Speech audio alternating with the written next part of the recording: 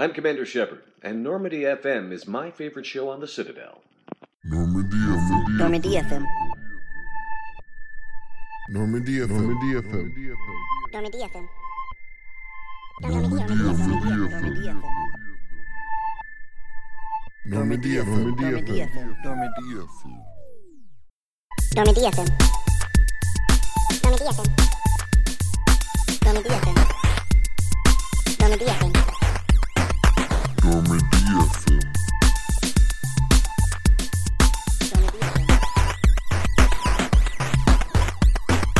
Normandy FM. Normandy FM.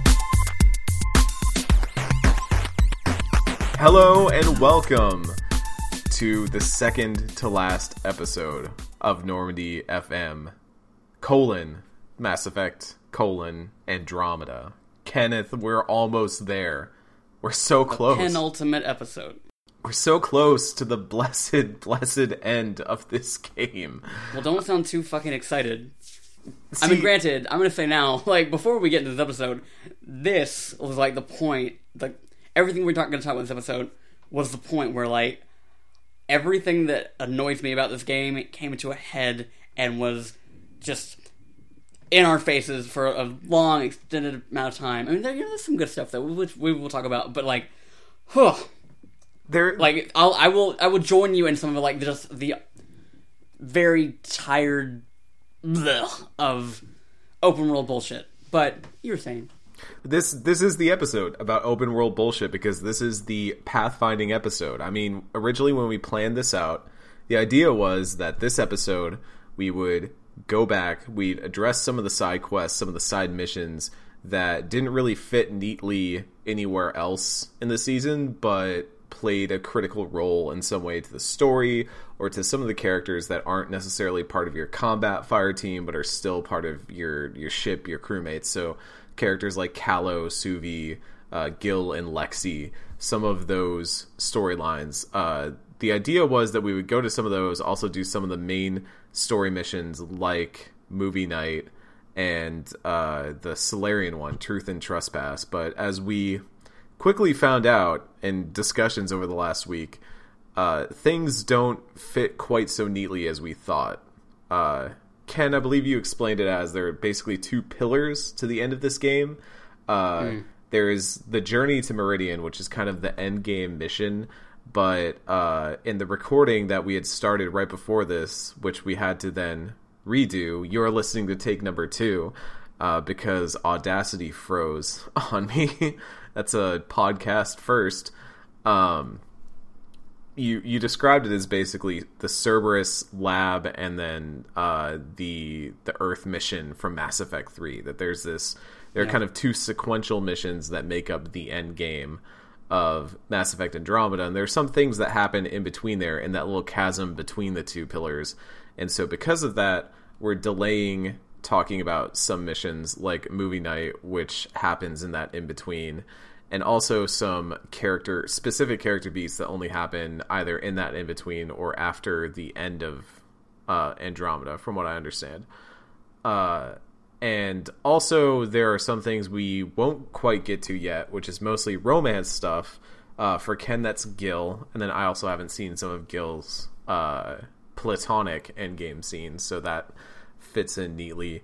And also, I have chosen a romance. The national crisis is over. My indecision finally has ended because those who have been listening will remember that last week we had come to the conclusion that I had messed up this wasn't even last week. This was a couple weeks ago that I had messed up the PB episode.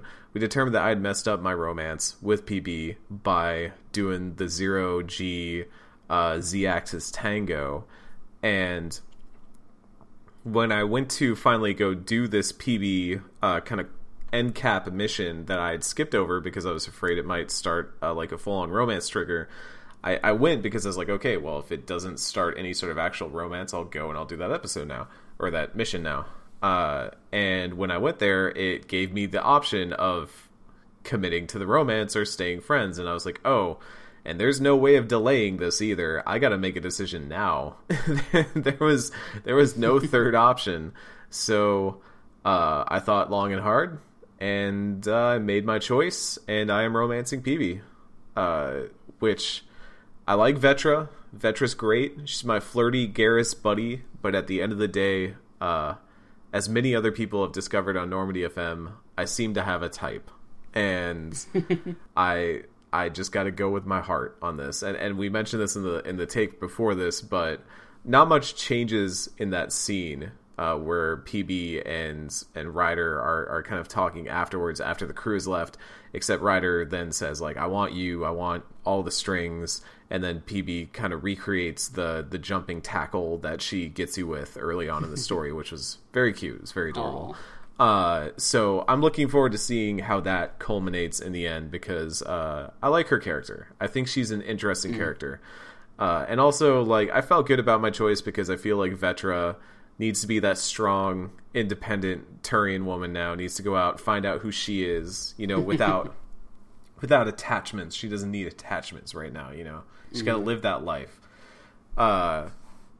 So the stuff that we're going to go over this episode, because of the way that all of these missions have split out and the way we've kind of had to delay things around, we won't be talking about the Solarian mission. That's Truth and Trespass, because the impression that I got from reading about it, and that Ken has also intimated to me, was that this is not necessarily a story critical mission, and the contents of it do not really play.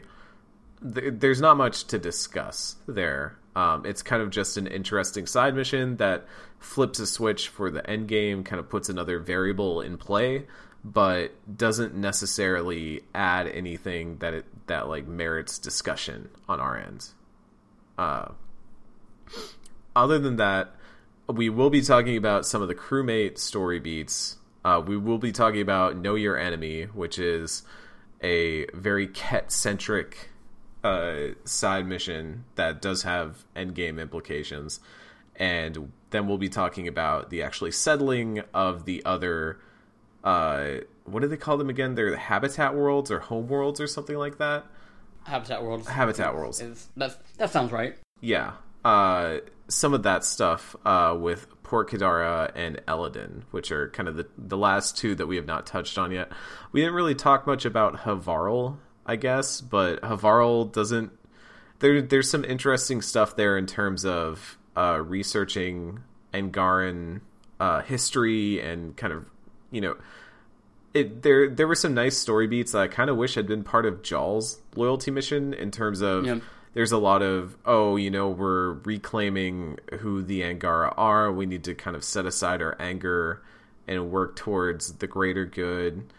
There was a lot of, this guy didn't care about his heritage. He just cared about, like, getting back at people. He was young and he was hot-tempered and all that, but now he's thinking in the grander scheme of things, while, the people who'd shut them off are kind of opening up to the world. It was very nice. I liked it.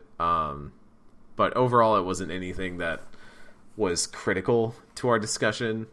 Again, like, I kind of wish all that stuff had been folded into Jaal's loyalty mission in some way, because it felt like it would have gelled a little bit more there. It even involves Jaal a little bit, if I remember correctly, but or maybe that's just because if you bring him along, he has some extra dialogue and all that. But it was nice. So that's what we'll be talking about today. The crewmates. Know Your Enemy, Port Kadara, and Eladin. And we'll start with the crewmates, because I feel like that's some of the quicker, lighter beats to hit. Yeah. We've talked a little bit about Callow and Gil up to this point, and we've covered most of the stuff with Gil. But Callow is kind of an interesting character, because most of his arc is just his kind of animosity with Gil. And we finally have hit the point where it comes to a head, where Gil has made... it's the straw that broke the camel's back, and Callow storms off, and they get into a shouting match basically in the middle of the Tempest. Callow is saying... With everybody watching. Yeah, with everybody gathering around to watch, of course. Callow is saying that, Solarians have different memory. They have very... Callow especially has very photographic memory, remembers things very vividly, And so they have all these very specific memories of the time that Callow's team spent putting together this ship. Lots of time spent together working on it with all these wonderful scientists who are now all gone, essentially. You know, they were left behind in the Milky Way galaxy. Callow, I think, is one of the only person from that original Tempest team to make the jump to... Yeah. Right. So, yeah. Basically, he's like, you're desecrating the work of my friends who are all dead. And Gil is retorting by saying, we need to make these adjustments because, like, you did great work, but there's no way you could have anticipated what was coming in Andromeda. There's no way you could have known what was going to happen. And so we need to make adjustments so we can do the job we got to do and survive. And I liked this. It kills me a little bit that Callow has to be defined by this conflict. Like, I wish there had been some way for them to frame it that isn't just solely about Callow arguing with Gil over and over again, because for a while I was like, oh, this is like a really dry bit that they keep doing, where it's like, oh, you do get some bits about, you know, you can talk to him about stories about making the Tempest, or every once in a while when you talk to him, he'll just tell you one. But I felt like, you know, of all the times that Callow gets not just the typical, like, talking heads back and forth, but, like, their own cutscene and discussion and with choices and you know, emotions and all that, it's kind of defined by this conflict with Gil. And I almost, like, as far as I saw, there was no, like, further resolution past the point where you determine which side of that conflict you're on. There is like a small talking head scene, but there's not really like some grander cutscene, like an epilogue that some of the other companions get. Or have I not? Okay. Is that like Yeah, later on? you must not have seen it. Yeah, there is definitely a sort of like a follow-up to it. Which I think is probably like the thing that really encapsulates what I think is really interesting about Callow, is that we haven't had a Solarian that is as sentimental as he is. Like, I mean, Mordin, like, clearly has, like, you know, his own sort of, like... Oh, so you tell me about this, because I feel like I saw this scene then. It sounds like the way that you're phrasing this makes me think I saw the scene. Well, the scene is... okay. Who did you side with? I guess yeah. So in the conflict, they make their case, and you basically have to choose one side. I chose Gil, because he was making... because it is logical. Yeah, he's making a lot of sense. Yeah. You could tell that Callow is making a very emotional argument, which, again, like you said, that's a very strange thing from a Solarian character that we don't see very often, which I appreciate it, but at the same time, it's like, dude, we've got to make changes to the ship. We can't just keep it exactly the same because you're sad all the time. Well, so the way, I mean, in that scenario where you do set it with Gil, you can come up to Callow later and he's like, can I maybe borrow you for a minute and upload something up to, like, the Tempest systems for Gil to have? And he's like, what is it? He's like, it's the original schematics. I drew them up from memory so Gil could have them to better repair the ship and make all the changes he needs to. And you can kind of be like, this is still bothering you, isn't it? Or you can be like, I kind of was like, I think the option I said was like, Gil's going to take good care of the ship and he's going to put these schematics to good use. And then he has this moment where he's like, you know, we forget that everything that we've done to get here didn't just, you know, appear, and that it was made by people, and I don't want my friends to be forgotten and, like, in Gil making all these changes. So it is, I mean, yeah, it is framed through Gil, but I think it's more just about that sentimentality and attachment that he has, and this, like, I guess, like a sort of a curse that is his, like, extremely vivid photographic memory to not be able to sort of let things go. And then when that is kind of, like, taken out of his hands with Gil and us subsequently siding with him, I just think that, like, that kind of is, like, how PB is very much the antithesis of Liara. He feels like the antithesis of Mordin, or you know, like, any sort of, like, super logical, by the book Solarian that we've met up to this point. And and we talked about, like, with PB and, you know, various other characters, like, trying to get away from that, like, you know, the way that they were expected to be in the Milky Way was sort of what brought a lot of them here. But with Callow specifically, I feel like it was kind of in the same way. It's still the thing that makes him different than the majority of his species in that culture is what brought him, but it wasn't necessarily like trying to get away from something. It was trying to get to something and trying to stay with something that mattered to him in a way that, you know, most Solarians don't get attached to anything like that. Yeah, so I did see that scene. I think I just like didn't consider it as big because it wasn't like this big to do like some of the other characters have, like what PB had, where you have this big moment where everybody's talking. It's just kind of like you talk to him and he's like, "Oh, can I do this thing?" Yeah, sure. And I did. I was like, you know, Gil's going to take good care of this ship. I guess maybe I just wanted more out of Callow. And also, like, by extension, Suvi, who we're not going to talk much about because we've actually already talked about all the things that really happen with Suvi, or that can happen up to this point in the story.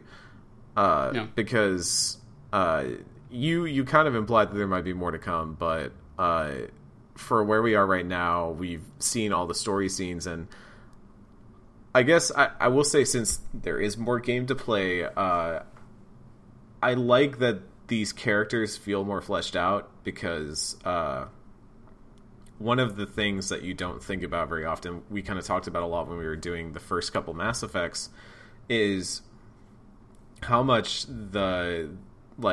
a few members of the Normandy became like mainstays of it, specifically Joker and Chakwas.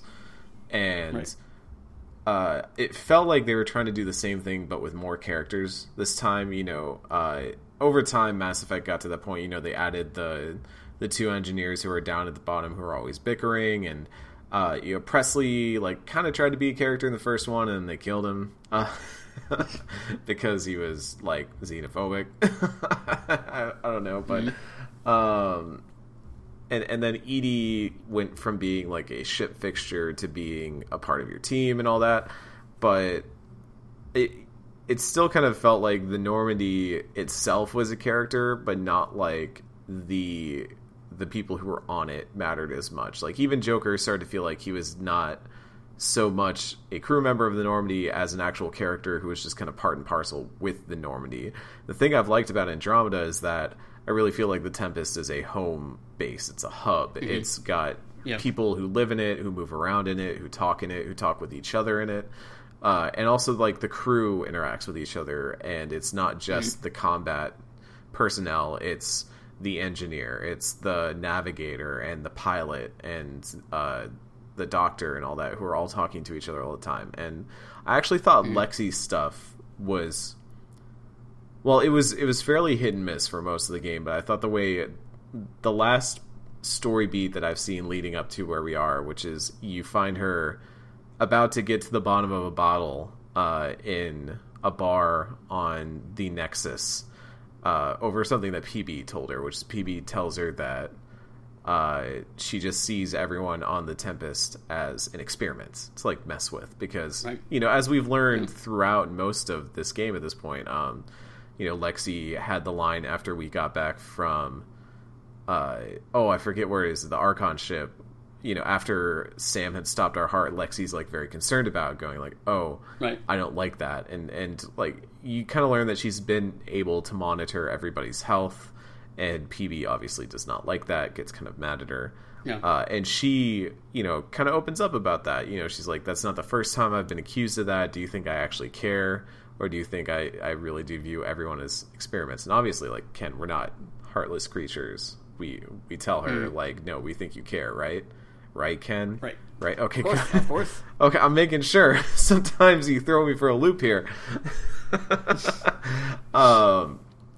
I was like, that was kind of a moment that I'd been looking for with Lexi, because she had been kind of funny at times and played the foil when necessary and all that, but I was looking for where that character development from her was going to come from, and I thought, okay, you know, we get a little bit of her character here. You know, she's sad because she's like, I'm from Omega, you'd think I know how to drink and all that, and I'm hoping there's, like, my general thought on all the crew at this point, with maybe the exception of Gil, who has had the most character development as far as I can tell, because, you know, we had the mission where we actually go meet his friends, we're kind of getting to know him as a person. I just feel like all the crewmates have enough character development to feel like, you know, characters, but I maybe haven't hit the point yet where I'm like, where with other characters where I hit that point where I'm like, okay, I get a sense of who they are as a character. They have had growth. They have like a personality that I can define a little bit. I haven't hit that point with any of the crew members yet, and that's maybe the one thing I haven't liked about it. I like the concept. I like where they're going with it. It just, I have yet to feel like they have reached that point with each of these Tempest crew members. So I'm wondering how you kind of feel about the whole Tempest crew at this point. I think they get, I mean, it does kind of suck that a lot of them don't get like proper missions like the way that the squad mates do, and that's just the nature of like, that's not somebody that you can bring out onto the field with you. But for Subi specifically, I'll put a pin in her because stuff that happens in the Meridian level is where she gets like that sort of like that next step that we can like sort of like the implications of what happens there inform things that we've already talked with her about, and sort of, you know, shift her mindset in a way that we've got to kind of, that she's got to confront and that we will confront with her. Gil also, you know, we'll touch on him next episode. For Callow, I personally was kind of satisfied with the way that his wrapped up, with him kind of accepting that he was able to sort of voice his concerns in a way that wasn't so disruptive to, I guess, the way the Tempest was working, where you could have that moment of being like, I want us to be able to remember the people that made this for us and what we did back in the Milky Way that got us to this point. And so like I was content with sort of the wrapping up of his story there. I don't really, like, unlike other characters, I don't really get a sense of where he might go in a future game, though. Yeah. That is, like, I guess my wrapping thoughts on Callow there. He seems like a character they could kill in a future game to give you some sort of emotional, like, loss without necessarily losing a critical member of the Tempest. Don't. I'm just floating that out there. Stop it. Okay. Lexi, I don't know. Like, I mean, it was sort of the same way. Like, I did love that scene of her at the bar, and you having that moment of her being like, "No, I know that you care. Like, you listened to me fucking talk about these weird memories my dad left me, and I can't talk to anybody else in the game about that." So, like, I guess I liked sort of the through line of her story of like having to kind of confront sort of accusations being thrown at her. And again, but I don't really know where she goes next.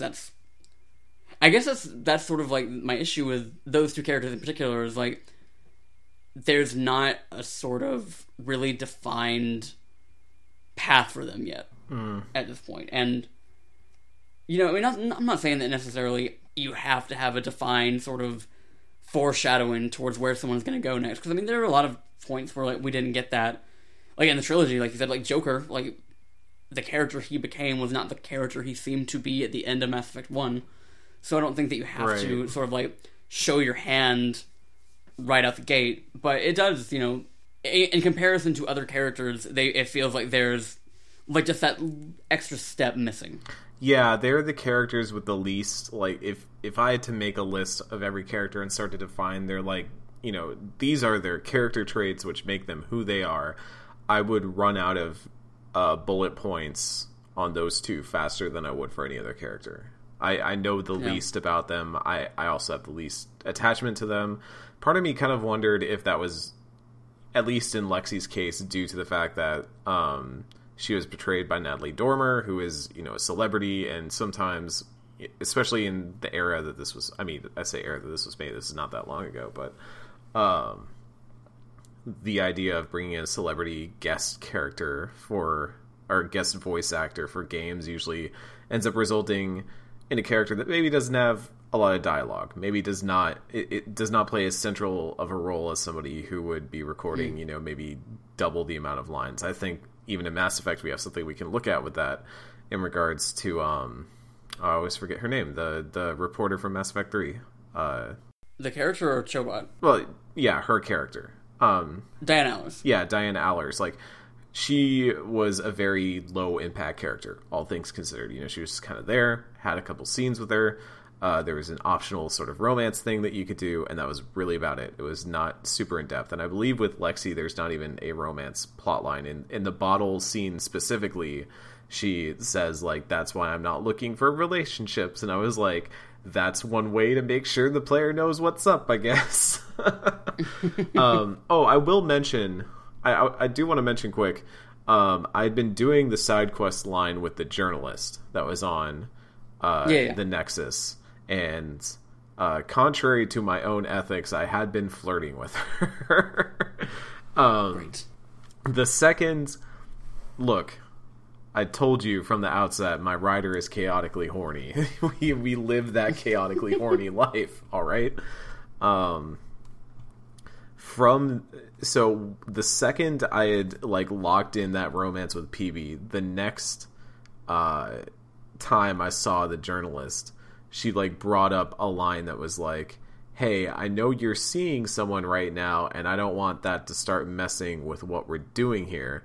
So do you want to, like, keep going? And basically, she floats it. She's like, let's put the romance on hold until after we're done, like, doing all these vid docs, and then we can kind of see where we're at.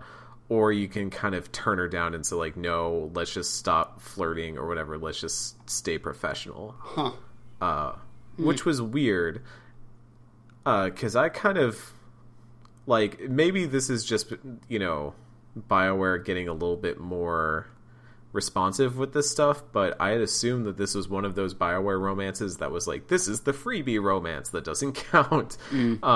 Yeah, this is like the PB0G scene, or this is like, in Dragon Age 2, can't you romance, God, I'm already going to get so many of these names wrong, and we have a whole series for me to do that in. Isabella?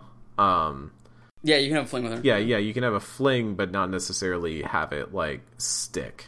Right. So, I thought this was one of those sorts of things. Turns out it was not. You gotta stay committed with that journalist if you're going to be getting into those weird ethical gray areas. But... no, and also I thought that was going to like completely kill the quest line if I chose the no option, which I did. And turns out she was like, okay, we'll stay professional, we'll keep doing interviews, but we will stop flirting with each other. And I was like, hey, look, that's great all around. Good job, everyone. The only one who suffers is my in-game avatar, who is now chaotically horny and has one less output for that. But I also wanted to mention, like, on the romance front, you are romancing someone who is not in your squad, so you don't have any, like, special dialogue that happens while you're driving the Nomad or anything. I've gotten one, at least already, that I think is only triggered if you are romancing PB, where it was kind of... As I was driving around doing this next mission, Know Your Enemy, see that segue there, as I got to different parts, I had PB and Jal in my squad for most of the time, and there was a running thing of PB saying, Jal's snoring again, can't you, like, hit a bump or something to wake him up? And Ryder's like, no, I'll just let him sleep, he's fine. And he keeps, like, progressively snoring louder and louder throughout, you know, like, different segments. And then finally it gets to the end of it, like, you're just driving along, it's, like, dead quiet, and PB's like, Ryder, wait, no, not here. And Ryder's kind of like, what? And then PB goes, no, even if Jal's asleep, what if he wakes up? What if he catches us? And then she starts, like, moaning and stuff. And it, like, gets progressively louder and more heated. And Ryder's just like, what are you doing? And PB's just getting, like, I will not recreate it here on this podcast. It's not that sort of podcast. But getting progressively more and more. And then all of a sudden, Jal's just like, you can pull over and I can hop out for a minute if y'all need to finish this. And PB's like, holy shit. I knew you were faking it. And then Jal comes back and says, I'm not the only one who was faking it. And I was like, what? Oh man, I was taken aback. I was like, this is gold. This is Andromeda. I need to find that. Yeah, no, find some of those. I think it's probably worth looking at all of them, but I think those are only if you have romanced certain characters and they play out, only if you have other characters there. And I was very happy I found that. That was the bright light in the otherwise dim darkness that is Know Your Enemy, which is... Holy shit. It's the living embodiment of everything I don't like about this game. Let me just float that out there right now. This is... I know I've said that about previous missions. This is the one. this is the one that takes the cake, because Eric, it's on 3 freaking different planets for starters. Why do people who make open world games put mountains in their fucking open world games? Did you, so on the Eos part, you went flying off the side of the mountain, right? You like... Yeah. Yeah. Like, and that's like a recurring problem for me whenever I play anything that's remotely fucking open world. I can't fucking stand mountains. I can't, like, it is not interesting for me to be like, oh, you see the mountain, you can go there. I don't give a fuck. I want all the video games I play to be on, like, completely flat ground. And I want from, like, the process of getting from one side to the other to be about 30 seconds max. You should not play Death Stranding. You won't like Death Stranding. I'm just going to tell you that right now. You won't like Death Stranding. Good to know. And like the fucking Nomad can barely traverse that shit. Oh, like, it's so bad. The 6-wheel drive is so slow, and you have to boost up some parts to even like get forward momentum. Like, people think that's fun and interesting. I don't fucking understand why anyone that has like anything that resembles limited time in their day to do any one thing likes the process of fucking climbing up a mountain, or even just like going across an open world. Like, it's just where we're gonna get into like this is getting deep for the Mass Effect Andromeda, but just like I'm so fucking tired of games that want me to like they want to take so much of my time up that they make the act of getting from point A to point B this fucking struggle. Like, literally this uphill battle to get from one side of the place to the other, just so I can beat up a bunch of fucking cat who will tell me to go to the other side of the map. So here's what I'll say, and I promise this is going to circle back around to Mass Effect Andromeda, do not worry. What are your feelings on Breath of the Wild?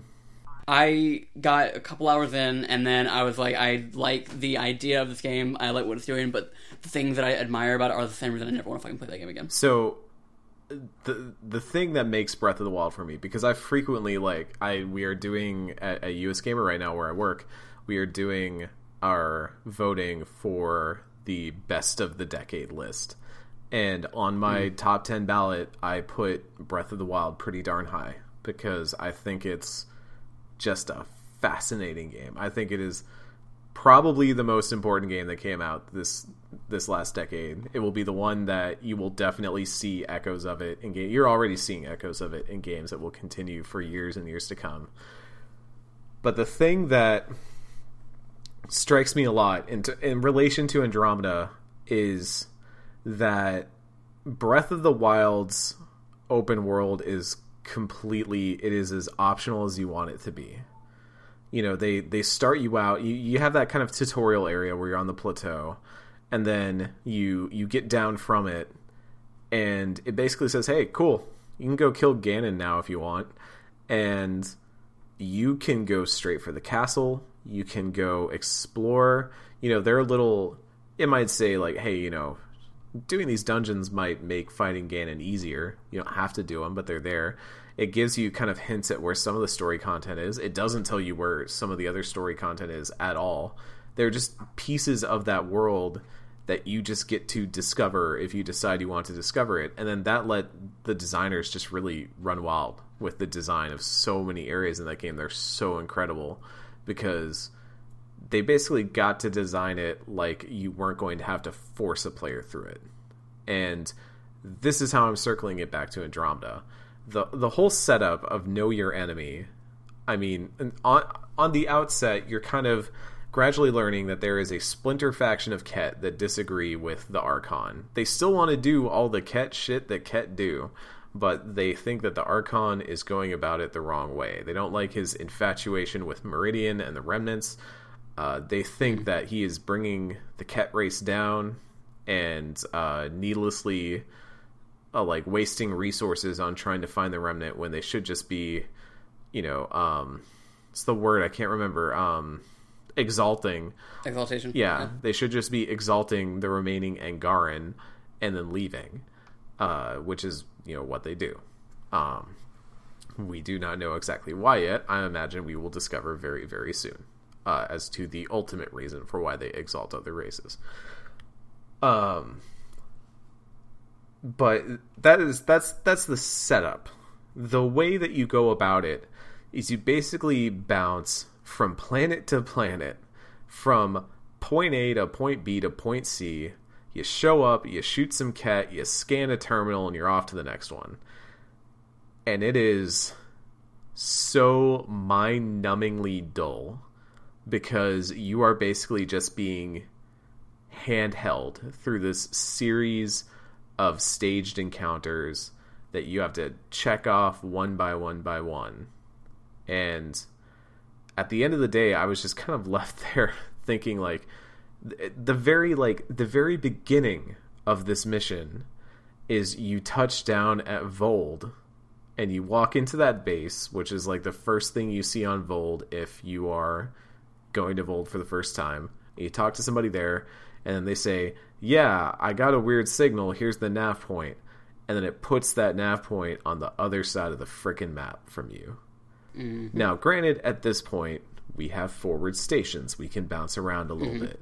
But still, when I'm looking at that as just a design of a quest, I'm going, why could you not just tell me to go there in the first place? Like, we have this universe that has email and VidCon, and I needed to go, like, it's almost like they try to retroactively justify it. Like, they're like, oh, I can't believe Ryder showed up in person. You really care about this. And Ryder's like, yep, I really care about this. And you're like, I don't fucking care about this. I just wasted 10 minutes watching load screens. It's so the thing that's so frustrating me about this mission, aside from everything I just said, is that it sort of encapsulates the underlying problem with Mass Effect Andromeda. Is that, I mean, like, not like we can get to the end when we get to the end, but like the actual story that's happening here, the things you're uncovering, like the actual depth that it's bringing to the Ket as like a faction, is kind of great. Like it's more like, because, you know, we've gotten stuff.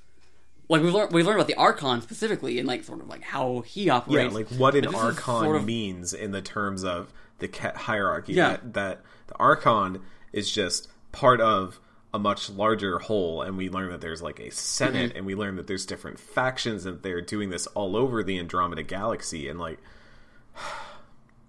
it's all buried under this shit.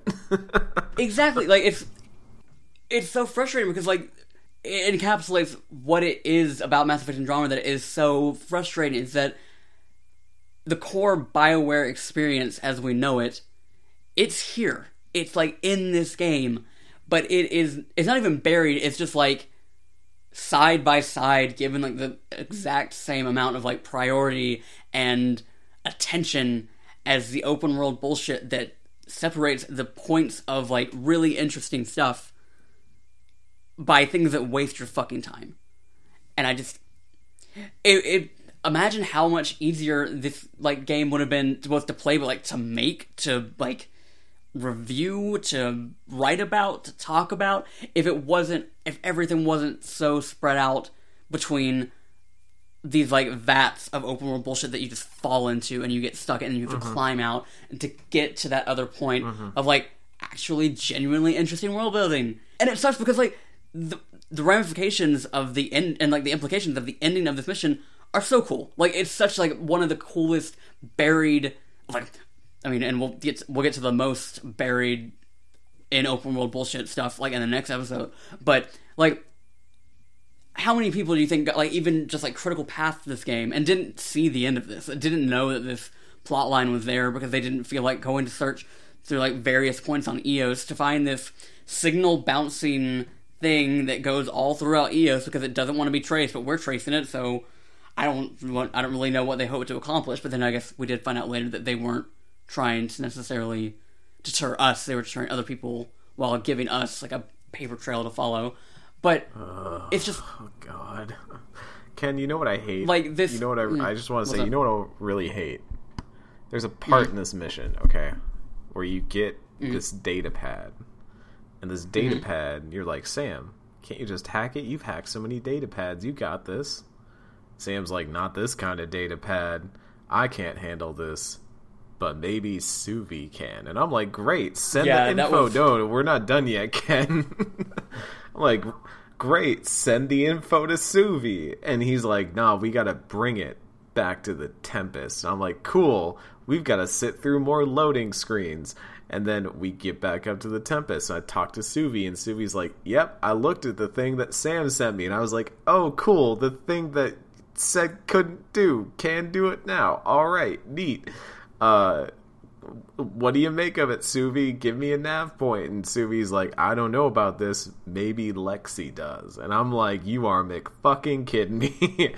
And I roll over to a ladder and go down a goddamn ladder. And I walk over to the med bay. And you know what's happened? Suvi has now sent the info over to Lexi. They can communicate wirelessly. They just don't want to let Ryder in on the fun. And Lexi's just like, I put in some magic using DNA sequencers. And Suvi's like, all right, let's feed it to Sam. And then Sam can brute force it. And Sam's like, now I'm useful, and finds a nav point. It's like, why don't you go here? And I'm like, why couldn't you do all of this when I was still back on the fucking planet? Well, I mean, in fairness, we don't go to the same planet. You don't go to the same planet. I'm just saying there are extra steps in this that literally, for some reason...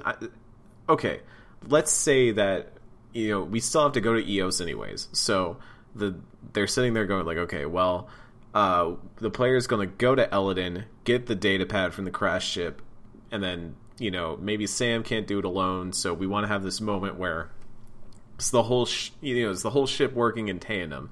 It's not a bad idea, this idea of being like, okay, this isn't just Sam being a cool computer, everybody's kind of working together to their best strengths.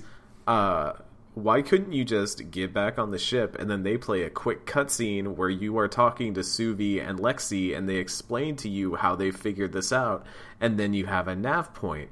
Why do you have all this stuff in there where you have to take initiative and talk to all the people and run to their different rooms and then run back to the nav point and go to a planet? Like, it's just, there are so many extra steps in here that feel like they're just there because either no one thought to take them out, or they just wanted some level of interactivity and self-agency, and like you are driving... oh, maybe you don't want to go do that yet. Maybe you want to do something else, and Pathfinders need to forge their own path. And I'm like, it's either nobody noticed this.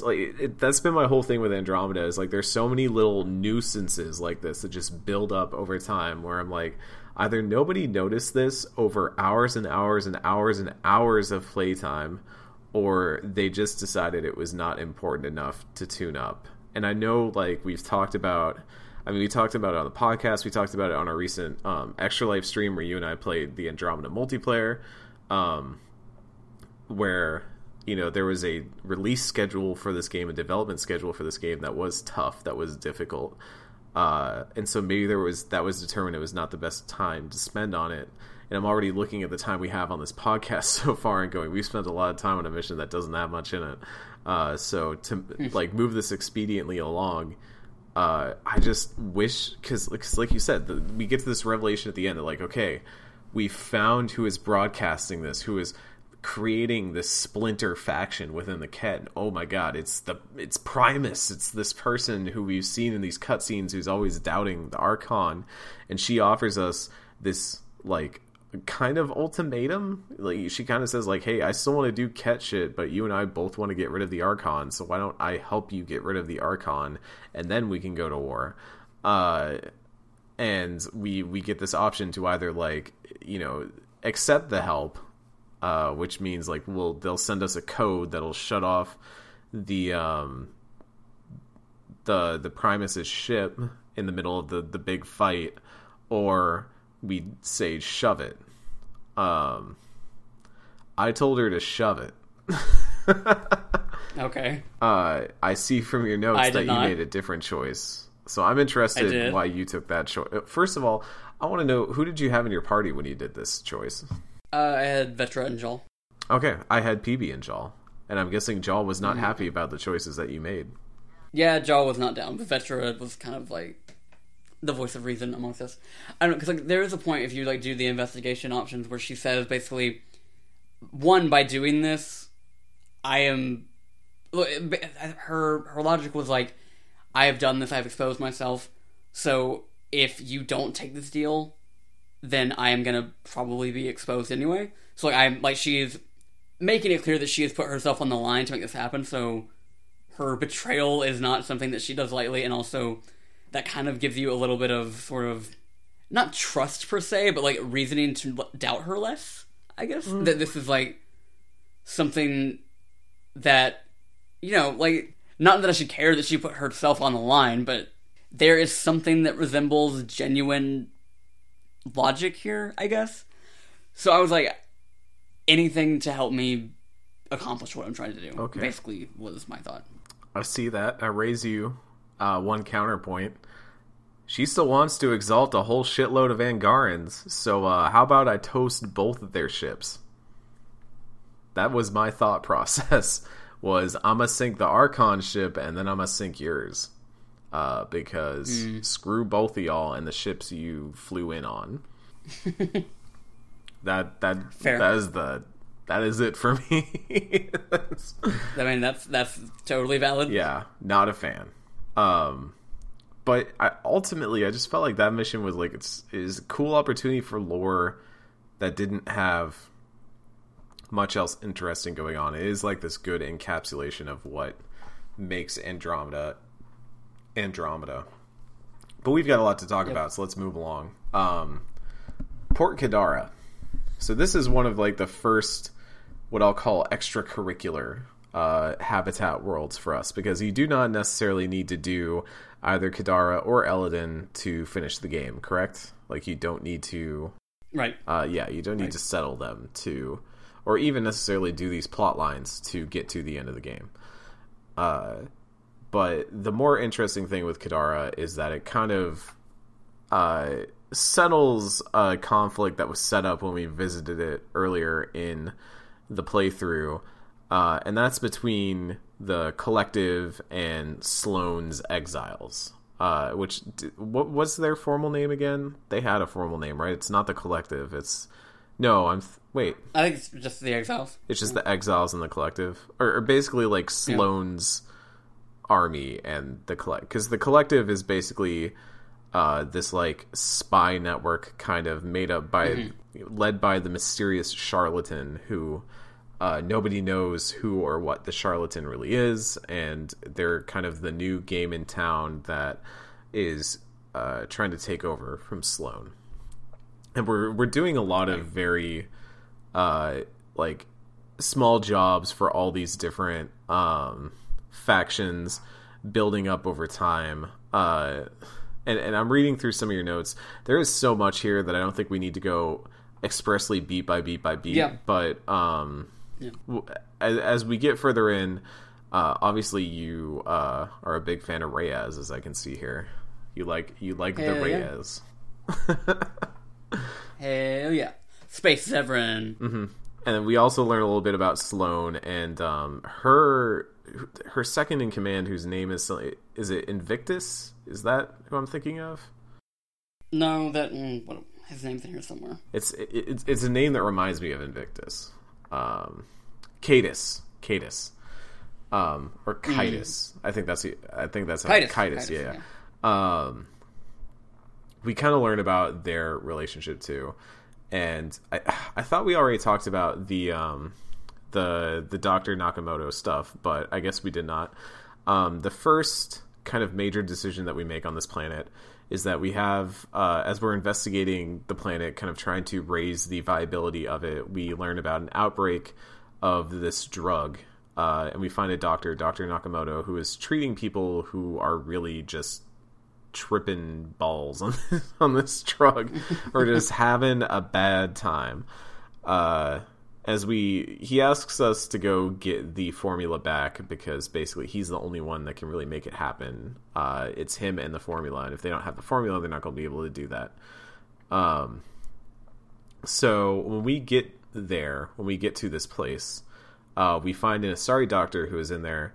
Nakamoto claims that he had he had originally created the drug as a penicillin, essentially, and then Sloan discovered that it could be used as a psychedelic and then started selling it for that. I forgot what the name of it was. It was like Void or something like that. A really good name. So like a really good space drug name. Oh, I should have put that in my notes. I know, right? It was a good space drug name. It was like Void Out or something like that. It was like a really good name. So that's what Dr. Nakamoto tells us, but when we go to this outpost and kill all the guards guarding the formula, there's an Asari doctor inside who says that the breakthrough was a joint effort between the two of them, and that Nakamoto is lying, that he was not necessarily just... He did not have fully honorable intentions with that. So, I did not believe her. Same. It was called Oblivion. By the way. Oblivion. Oh, that's a good name. Man, if I was to make a series of video games, I might make that the fourth in that series. So I chose to not believe her because I'm like, this is a person who is just panicking for their life. I've killed all their guards and she seems like she sucks. So I'm just gonna, I'm gonna take that formula. I'm not gonna let her get away with it. And as you put in here, you're willing to bet my life on that? Yep. Fuck you. Which turns out to be the right choice that we made here, Ken. Because apparently if we didn't make that choice, you can't settle Kadara at all. Which, boy, that's a hell of a... Yeah. I mean, you don't really get anything for making the other choice. You don't get like some special benefit, as far as I can tell, for making the other choice. So it's just like, if you make the right choice here, you get to progress further here, and if not, screw you. There are a couple instances like that in this game too, I think, because I've seen some stuff in Elden as well, where like if you make one choice or the other, can't settle. I think that probably locks you out of like achievements and trophies and shit too. I don't know. So dang, and then you'd have to play through this game again. That'd be awful. Yeah, imagine that. So as we work more and more through, we kill some Ket. We start dealing with the Rokar a little bit. We find out that there is a Rokar sect on this area, and we keep kind of moving through all this stuff. And I'm trying to move through because there's just so many odd jobs that you do. There are characters that you meet. There's just a lot going on, and you even like kind of help Reyes like do some stealing from Sloan. You steal a bottle of whiskey, like I think it was actual Milky Way whiskey, right? Like it was brought over from the Milky Way galaxy. And you have this nice little scene where you're sitting there watching the skyline, and I'm guessing I'm reading here. I'm trying to get to the point. Did you get a little messy with him? Maybe. Started making out. Okay. Yeah. I'm trying. Well, you're skipping over a whole lot there on the Reyes side because, like, that's sort of like the meat of the stuff. Yeah, because like, I mean, so he brings you over, and like, I mean, I breeze over this because there's a lot that happens on Port Kadara, but the sum of it is you're kind of getting Reyes as the Han Solo type, the lovable scoundrel, the one who pulls you aside and makes out with you to, trick the... So you did the thing where you kiss him. I did the thing where I punch him in the stomach and I'm like, buddy can't hold his booze. And he's like keeled over, like out of breath. Yeah, you can punch him in the gut and do that. I don't know if that's because you were doing the romance options that you got that, whereas I was not, so I got the other option, but that was pretty good. But we're kind of setting up Sloan as this very heavy-handed leader who is at least keeping the order. Like, I may be building up some of my reasoning for a choice I'm going to make later on, but Sloan is not perfect by any means, and she does have some very harmful sides to her.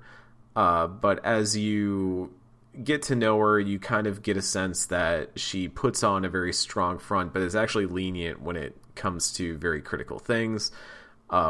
And she's, a lot of the stuff about like exiling to the wastelands and all that has actually been very good for the community. And overall, she's like maintaining the peace in a way that few other places have in the Helios cluster, and she's doing it by just being the baddest bitch on the throne. She's got to put up that facade. Reyes, on the other hand, loves to play the lovable scoundrel. He's a scamp.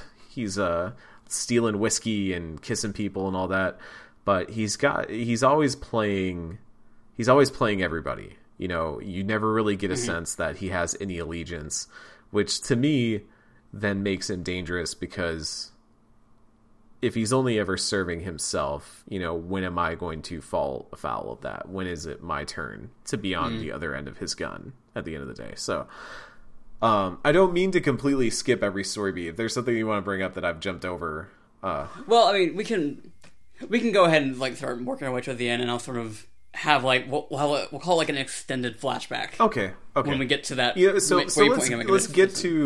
let's get to the end point then, because I'll make my case here, because it kind of sounds like we both chose. No, wait, did we? I'm reading. Okay. So we chose some choices, but you might have had a different reason. So, we finally get to this point where the charlatan has offered Sloane a parlay, and it's come off the back of Kaitis was found just completely messed up, just absolutely messed up, and that's like a very brazen way of saying that like the collective is done messing around, and Sloane calls on you to come with you because she's basically like she can't trust anyone in her organization anymore. If Kaitis was the one who got, then it could be anybody who's betraying her at this point. She can't trust anybody, so she calls on you. And I thought that was actually a very touching moment, because we've had these moments of like Sloane showing a little bit of humanity and stuff, but in this scene specifically, we suddenly see her like for who she is as a person. Like, she does have things she cares about. She cares about Kaitis. She cares about not just maintaining her control, but maintaining the peace. And you can kind of tell that things are like slipping into chaos. It's getting harder for her to, play the queen of the underground when it's slipping away from her, which humanized her for me a lot. And so we go to parlay with the charlatan, and in the world's least surprising twist, oh my god, it's Reyes.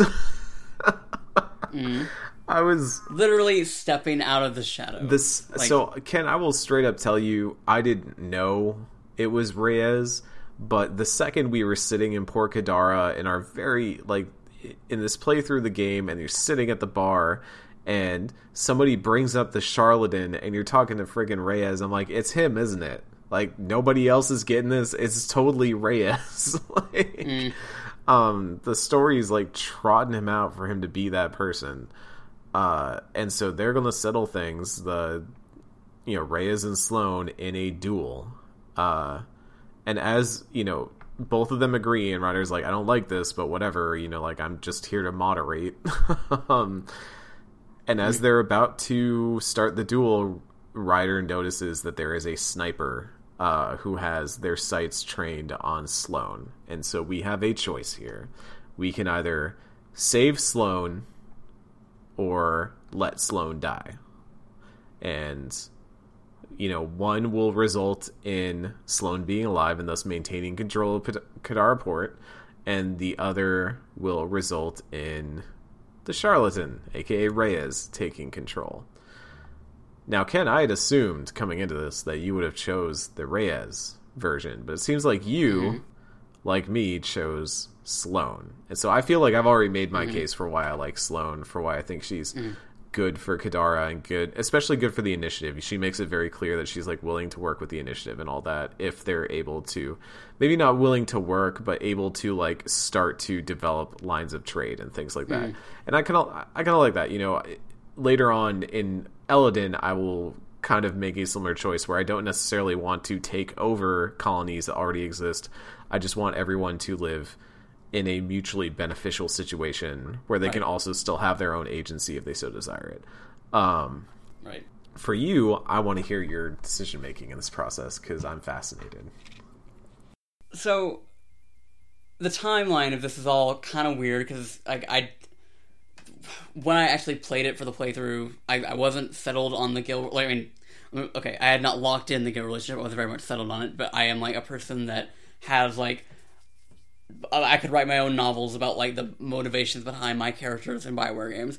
So my thing is, what I do basically, like the story that I am writing when I do the Kadara port missions is my writer is still very much at the point where he's a bit of a hoe. He's just flirting with everybody, and he's helping Reyes out, and like clearly he's trying to sabotage Sloane Kelly in one way or the other. But you know, he's very cagey about what it is, but my writer's sort of thinking is, well, as long as you're just, you know, fucking everybody else over and not me, whatever. So when Reyes like steps out of the shadows and writer's like, oh, you are the charlatan, and this entire time you've basically been playing me too, that's when it starts to like click in his head of like, not only do I not, like, am I hurt that this person that I trusted was lying to me the whole time, but it also is that moment where he's like, I'm kind of done just fucking around and just, you know, it always being hoe o'clock. Like, I want something that resembles stability here in Andromeda. Now that I am in this new galaxy and I have a chance to have a new start, this is probably where I'm going to start. But first, I'm about to sabotage my ex-boyfriend's plans and shoot him as he tries to escape, because the dramatic flair. Does shooting him kill him? Because I chose not to shoot him because I was afraid that would kill him. No, because after the fact, you get an email where he'll say, well, at least I have the scar to remember you by. Okay, gotcha. Yeah, I chose not to shoot him. You shot him because you are vindictive. I enjoy that. I like that. And now we get to establish an outpost on Kadara. Sloane takes a cut, which I think both of us agree here that makes sense. You know, like, we want to establish friendly trade, and if she's going to provide, you know, spaceports and protection, we'll, you know, provide a cut of the trade we're offering and all that. Addison is hesitant. Who cares? We're like, we need to start to build bridges. We need to stop trying to like wall each other off. Walls are, you know, right. As Hideo Kojima's Death Stranding says, let's build bridges. Let's not put up walls. That is actually a major theme of Death Stranding. Ken, I've been thinking a lot about Death Stranding recently. I bet you have been. Oh boy, I've been making a Game of the Year list, and that's getting real hard. But let's head over to Eladin, where I gotta be honest, I was less into this storyline. I was kind of waiting for it to like really escalate into something as interesting as Port Kadara, because as much as we just kind of breezed over some major plot stuff, Port Kadara was pretty entertaining. You know, there's a lot of you know, fun. It was freewheeling. You know, it helped that it took place in, you know, somewhat in an established outpost. You know, we rarely ever ventured out to the wildlands. We mostly stayed contained within the port, so that was a lot of fun. It felt a lot more like Mass Effect that we're used to, where maybe we're in the Citadel or we're in Noveria or something like that. We haven't. That's like one major part of this game that I felt was missing, was that feeling of like civilization, like a space society that has been established, and what that looks like. We don't get a sense of that because none of that has been established. And again, that's like why, if there's a sequel to this game, I would like to see it be set in a further future where it's like more built out, because I like seeing. Never mind. I know. I said right, I know. but no, you said no, right. Now you're against wrong. it. Very wrong. But I would want, you know, I want to see, like, it's interesting to me, you know, what does a society look like as it builds up on these planets? You know, what do they turn these planets into over time? That's what I would be interested in seeing. And that all is great. Eladin is mostly just in a desert. Oh man. Whole lot of desert going on here. And still some fucking mountains. We sat down, and also, like, this is kind of the same conflict that we have in Port Kadara, where it's the established rule and then kind of the uprising that is happening against it, and we kind of have to pick a side and then go with it. And again, I just felt like the choices were more compelling in Kadara than it was in Eladin, but we can get there. We meet with Jorgel Strux, who is kind of, you know, our contact letting us know what's going on the planet. And I'd already talked to him before at this point, like before I came back to actually do the settling and stuff. I had talked to him and started some of this, but the Krogan colony, which is on this planet because they left after getting kicked off by Tan, and that ass face, what's his name, Spender. The Krogan colony is under the rule of Nakmor Morda, and things could be better.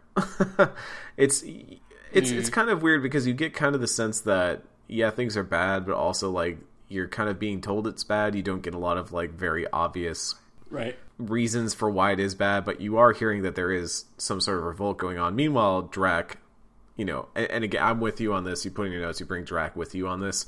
Same here. I wanted Drac with me. I think I ran Drac and Vetra this whole time, which was a good combo. Same. And as we start moving into this, we run around, we talk to all the different Krogans, we go to the Krogan colony, we set up contact with another contact. Morda really does not like us. Obviously, we are Initiative. Nope. She does not like Initiative. We meet another contact who tells us about there's a drive core that will be used as a bomb. So there's that big crashed remnant ship that's kind of been just hanging out there, and it gets noted to us the first time we land on Eladin. They're like, hey, that looks important, but we've never really gone to it, and now we get to actually go to it because, as we find out, there's a drive core within it, and it could be used as a bomb. So they claim, the revolutionaries, let's say, claim that Morda is trying to claim it to use it as a weapon against the Initiative. So we're like, oh, we gotta take care of that. Right. We go fighting through massive amounts of Remnant and Sudoku puzzles and also other factions. There's a lot of weird, like you mentioned it here, there was weird platforming in this. Which, I mean, there's usually are in, like, the Remnant vaults, but we haven't really been to one in a minute, just because we did all the loyalty missions these past few weeks, so it was one of those things, like, I forgot that this was a part of the game until it was right in front of me. Mm-hmm. And we end up just kind of going on a wild goose chase, not only through the Remnant ship, all the way through the Remnant ship, but then out the other side, and across the desert, looking for this drive core. And eventually, after fighting through several locations and kind of tracking it, we get to we're not even done yet. I'm not even thinking. I'm thinking that there's even more to this. We find Krogan who are not from Morda's group dead with a drive core stolen. We keep fighting and just going through more and more open world bullshit, which really just kind of drags it out. And I'm just kind of like, I think the idea is to make them go like, oh, who's really got the drive core? Who's playing who? What's going on here? But it just gets drawn out so much that I'm just like, God, I want to bash my head in this freaking drive core. It was like, what if I just flew away and let them settle exactly. And when we finally get to it, we finally found the freaking drive core in this, like, what do they call it? The flop house or whatever. We find there's a hideout eventually that we found it. We find out that Strux's men took it. So we were basically set up to locate the drive core so Strux could take it. Was my understanding of that. I gotta be honest, I was getting hazy at this point because I was just like, I do not care anymore. But we get back to the throne room, and now Strux is trying to frame us that we were trying to steal the drive core and sell it, and now he has saved it from us, saved it from the Initiative, and is the true leader of the Krogan. And then there's just this really dumb fight scene between Strux and Morda where it lasts for like all of 2 seconds, and they just headbutt each other. Like, I think that's it. They like do some weird punches and then headbutt each other, right? Yeah. T-Rex arm that punches. was a whole... yeah. And so the reason why I said it's could have just like headbutted him and be done with it. I don't know. Well, the reason why it says like it's two factions here is because you kind of end up deciding whether you trust the Krogans or not. And the choice in the previous one was like whether you trust Sloane or not, right? But at least in that situation, you're kind of playing this idea of, I almost wish it could have been Strux versus Morda and you were having to decide, and then there was some sort of ramification from that, because the whole choice of choosing to trust Sloane or not also is informed by whether you trust Reyes or not. And Right. And so while like determining whether you want to work with the Exiles or not is actually the larger decision of Kadara, Eladin is just about whether you want to work with the Krogans or not, whether you want to trust the Krogans with the Drive Core or not. And they even tell you like they want to use it to power the colony, like that's what they care about. But the argument against that is like, oh, but they could turn it into a bomb, and it's like, you know, Krogans, they love those bombs, and it's like, I gave it to them because like, damn, build bridges, not walls. Like, it's and so like I brought all this up, like I've been framing it this way because my frustration here is maybe one of my frustrations with. I've been thinking about it a lot recently. Okay, so I wrote earlier this week. I say earlier this week. It's only Tuesday, so yesterday I wrote a story for US Gamer that was looking back on. Basically, I was like, okay, well, it was the 10th anniversary of Dragon Age Origins the other day. I should probably write something about that. So I went looking back through interviews to see if there was just some sort of interesting thing to write about, and the thing I kept seeing come up that I thought was really interesting, that actually has me now like way more interested to play Origins than I've been expressing on this podcast so far, was the idea of morality. And like in interviews they had Laidlaw and Gator and stuff out there saying directly like Mass Effect's morality system can be like constraining. Like this idea that everything has to be Paragon or Renegade ends up forcing you to the extremes. They were saying this in 2009. We were saying this in 2019. They were already recognizing this in 2009 after the first Mass Effect, which then makes you wonder why choices were made in 2 and 3. But hey, you know what? Just roll with it. They knew from the outset that like they wanted to change the way that morality worked, and their idea was that they wanted this dark fantasy world where everything was kind of in these shades of gray, which is a thing I think Dragon Age even 1 greatly accomplished, was this idea of morality that they didn't have the Paragon or Renegade, they had the approves and disapproves, and so you had these fluctuating relationships with characters in your team, and you weren't making decisions based on who you wanted to bring along for their combat powers or whatever, maybe for an extra piece of dialogue, but it was like, hey, I might be about to go do a thing with the Templars, so maybe I shouldn't bring my mages with me because there might be some complicated decisions I have to make. And I like that a lot. And I was thinking a lot about how Dragon Age, especially over time, once they got to 2 and Inquisition, started to pose you with more and more interesting problems that weren't just speech checks, And none of these here are speech checks, but they felt binary in a way that just reminded me a lot of Mass Effect 1. And I was like, these choices feel very binary and arbitrary, and they also feel like they're not even really choices. Maybe like the Reyes and Sloane one is fine. I can see how there would be 2 sides to that, and you're going to choose one over the other. Like, I get that much. But the Eladin one, just especially, like, anyone who has played Mass Effect up to this point is never going to choose the screw you Krogan choice. Like, except for our one listener who did choose to destroy the Genophage Kurt. Good job to you. But everything else, like, I just found that this choice was not compelling. And Eladin just ended up kind of being forgettable for me overall in this game. Yeah, it is one of the things where, like, it is nice to know that, the Krog... Because, like, we wake up in Andromeda and we've learned that all these messes have been made of relationships with, not even like, the native people of Andromeda, but just like amongst our people. So it was nice to at the at the very end, like, kind of fix that or like mend that bridge as best as we can. But the actual getting there never felt as sort of like, I don't know, like, it's just not as memorable, like, compared to things like going to the Shroud and onto Tuchanka. Like, that is like the more memorable way in which I've seen relationships between everybody else in the Krogan sort of get mended, where this was just felt like it very much pale in comparison.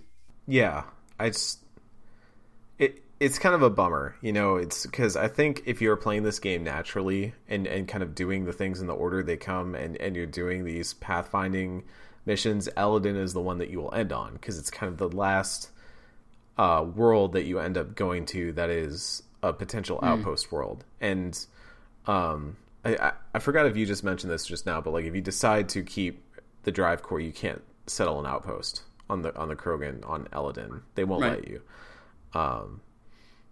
But I just thought it was like such a weird note to end it on. And also, like, when you finally finished and you've put down the last outpost, you don't get a lot of fanfare for it. Like, it's Addison's just kind of like, great, cool, I have outposts to manage now, thanks, Ryder. And that's it. I was like, okay, neat. I feel like I've not accomplished anything. I don't feel good now. I feel bad. I feel like I've done nothing. I mean, there are still things to be done on that front that we'll get to. Yeah, they're that maybe we'll get a little bit more. There might be some more party hats for those. I'm interested to see, because it feels like there are a lot of threads left dangling right now, and we've got one episode left to tie them all up. We have we have one episode left of Mass Effect, period. That's it. And it is, I mean, what day is it today? It's as of this recording, it's the 5th. So by the time it is N7 day, we will have covered all of Mass Effect in a single year. Well, besides one episode. Yeah. We will be one episode short of covering all of Mass Effect in a single year. And I think we probably would have made it all the way there if, I think there was a week we had to take off or something. Yeah, the E3 E3 week, yeah. So if I had soldiered on through E3 week, we would have timed it up perfectly, that we would have had our finale right before N7. Dang.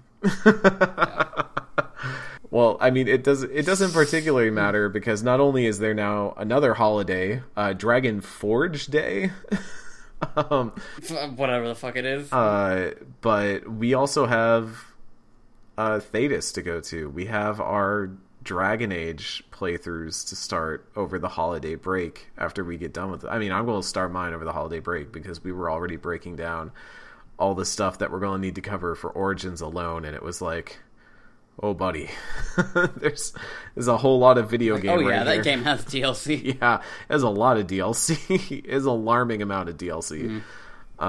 Which we will not be covering all of them. Just gonna throw that out. Yeah, I mean, I think one or two. Maybe? Well, I mean, we can give a peek behind the curtain that we've already said that Awakening, obviously, like, that is critical. I'd almost say that's like half a game right there, because it's, from what I remember, that's a pretty robust expansion. But then there are a lot of other ones. Leliana's Song, which is kind of not really critical, and there's like the one with the dwarves and all that. I know that Witch Hunt is a critical one, because that involves Morrigan and kind of what happens post campaign with Morrigan. And also Flemeth. I think that involves Flemeth as well, right? That gets into some of that stuff. I mean, she's involved, like, by association, I guess, is the best way to put it. I know that there is a decision that you make in Dragon Age Origins that affects something in Dragon Age Inquisition. Which, the way... I will say, like... And Ken, you might get a little mad at me for this one, but the way that Dragon Age choices carry through that series compared to how some Mass Effect choices carry through in that series is really impressive. Like, I know we've already voiced our concern, like, voiced our anger, our frustrations over, like, the Rachni decision not really meaning anything in the long run and things like that. You know, kind of mildly affecting things, whereas, like, choices that are actually hard to uncover in Origins and 2 can end up playing a role in Inquisition. Like, Flemeth is the one I think of immediately, but I think there are other choices that you can make in those that will then affect much, much later things, or even just add extra dialogue and things like that. I remember seeing The Keep for the first time and being like, oh my god, these are all choices I could have made that might have little things that flip here in Inquisition. That's amazing. Like, now how much that actually impacts is a different story too, but... Well, I was gonna say, as a person that had lived, like, especially through, like, 2007 to 2012 or so, like, lived in, like, the under the hood, sort of like everyone looking at exactly how things impact other games, Dragon Age is not even close to impressive. It's actually kind of very dismissive of a lot of shit. But we have like 3.5 whole seasons of Normandy FM to talk about that. We do. I'm really looking forward to that, and it's thanks to all the wonderful patrons out there who have supported us, who make this possible. We have a Patreon. It's patreon.com/NormandyFM. Your donations, everyone who is listening to this, who donates, y'all made this possible, that we are going to go on to Dragon Age. We do have to give a special shout out to Anthony and Ginny. We are shouting you out because you got to the tier where you get the shout out, so you're going to get the shout out, okay? No, you're not allowed to fight it. You have to embrace the shout out, Ginny. Thank you all so much for donating, and thank you to everybody else too. You all, like, everybody who pitches in any amount of money helps keep things running around here. Helps us cover SoundCloud costs, helps us cover just whatever costs we have. There's some ideas I have that we might want to run in the future that we might use Patreon money for, that Ken and I might talk about right after we're done recording this, because I haven't told him about this at all, but I had an inkling of an idea today that I want to float by him, so we'll talk a little bit. And yeah, overall, like, we're excited. Like, we're at the end of Mass Effect. We will ostensibly be Normandy FM without we've been without a Normandy for a while, but we will be outside of the Mass Effect universe entirely once we get past next week's episode. And it feels a little bittersweet in some ways. You know, I've enjoyed this, Ken. I've enjoyed the time that we've had together. Yeah. I think we've done a good thing. Yeah. It's because, like, I mean, I don't even remember if I've even said this, and normally I have, like, perfect memory, so this is uncharted territory for me. I don't remember if I said it at a point in the show that, like, I started working in games, or at least considering that as a career, like, a year after Mass Effect 3 came out, so I never had the outlet to talk about Mass Effect in any fashion in the way that our work is. So it has been, like, you know, it's been a year-long passion project for us.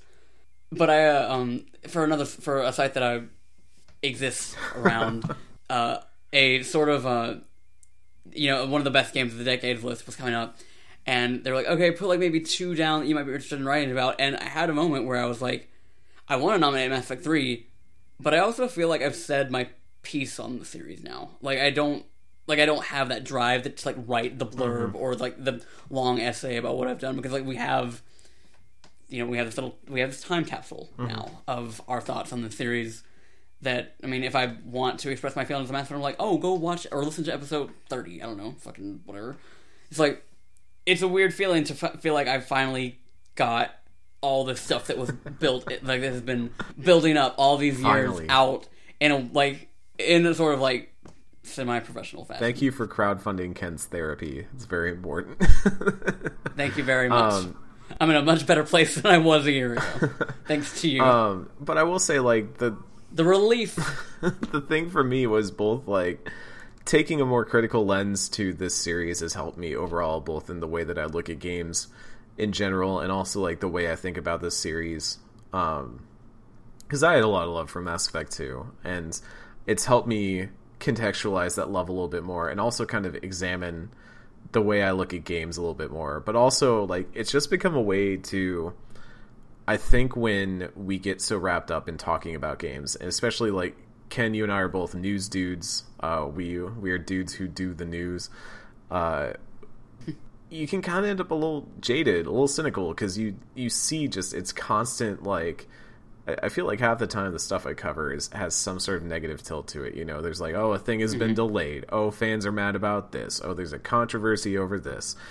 And having an outlet to just express feelings about a game that aren't inherently tied to like outrage or anything like that. Like even when we're completely like laying into the game, like we were with Jal or like we were today, we're still, that's coming from a place that loves this series and enjoys what this series does. I mean, I don't think either one of us would be doing this thing if we didn't inherently enjoy what we were doing. We're not people who do stuff we don't enjoy. We do things that we enjoy and we end up working in them because we're weird people like that. And so, like, my favorite part of this series so far has been the intro that we did for the last episode of Mass Effect 3, where we had everyone put in their audio clips and we mashed them all together because, like, the first time I listened to it, the full run through, I was like, this is the encapsulation of what I wanted from this series, was so many people expressing how so many different, like, from so many different angles and so many different ways, how this series has affected them as a person. We don't talk enough about how games affect us as people. You know, we talk about how they're consumed, how we consume them, how we play them, who's better at playing them, that sort of thing. But we don't talk about the effect that they have on us long term or the effect that they have on us as a person. And I feel like that's something that we've striven for here at Normandy FM, that we have achieved. So to all of you at home, thank you for supporting us on this journey. This may sound like goodbye, but it's not goodbye. We're just getting, we're getting near the end of a big landmark, so we get a little emotional when it happens. So we'll see you next week for the big Andromeda finale here on Normandy FM.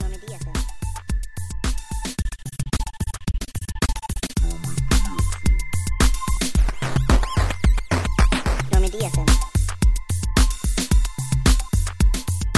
Normandy FM. Normandy FM. Normandy FM.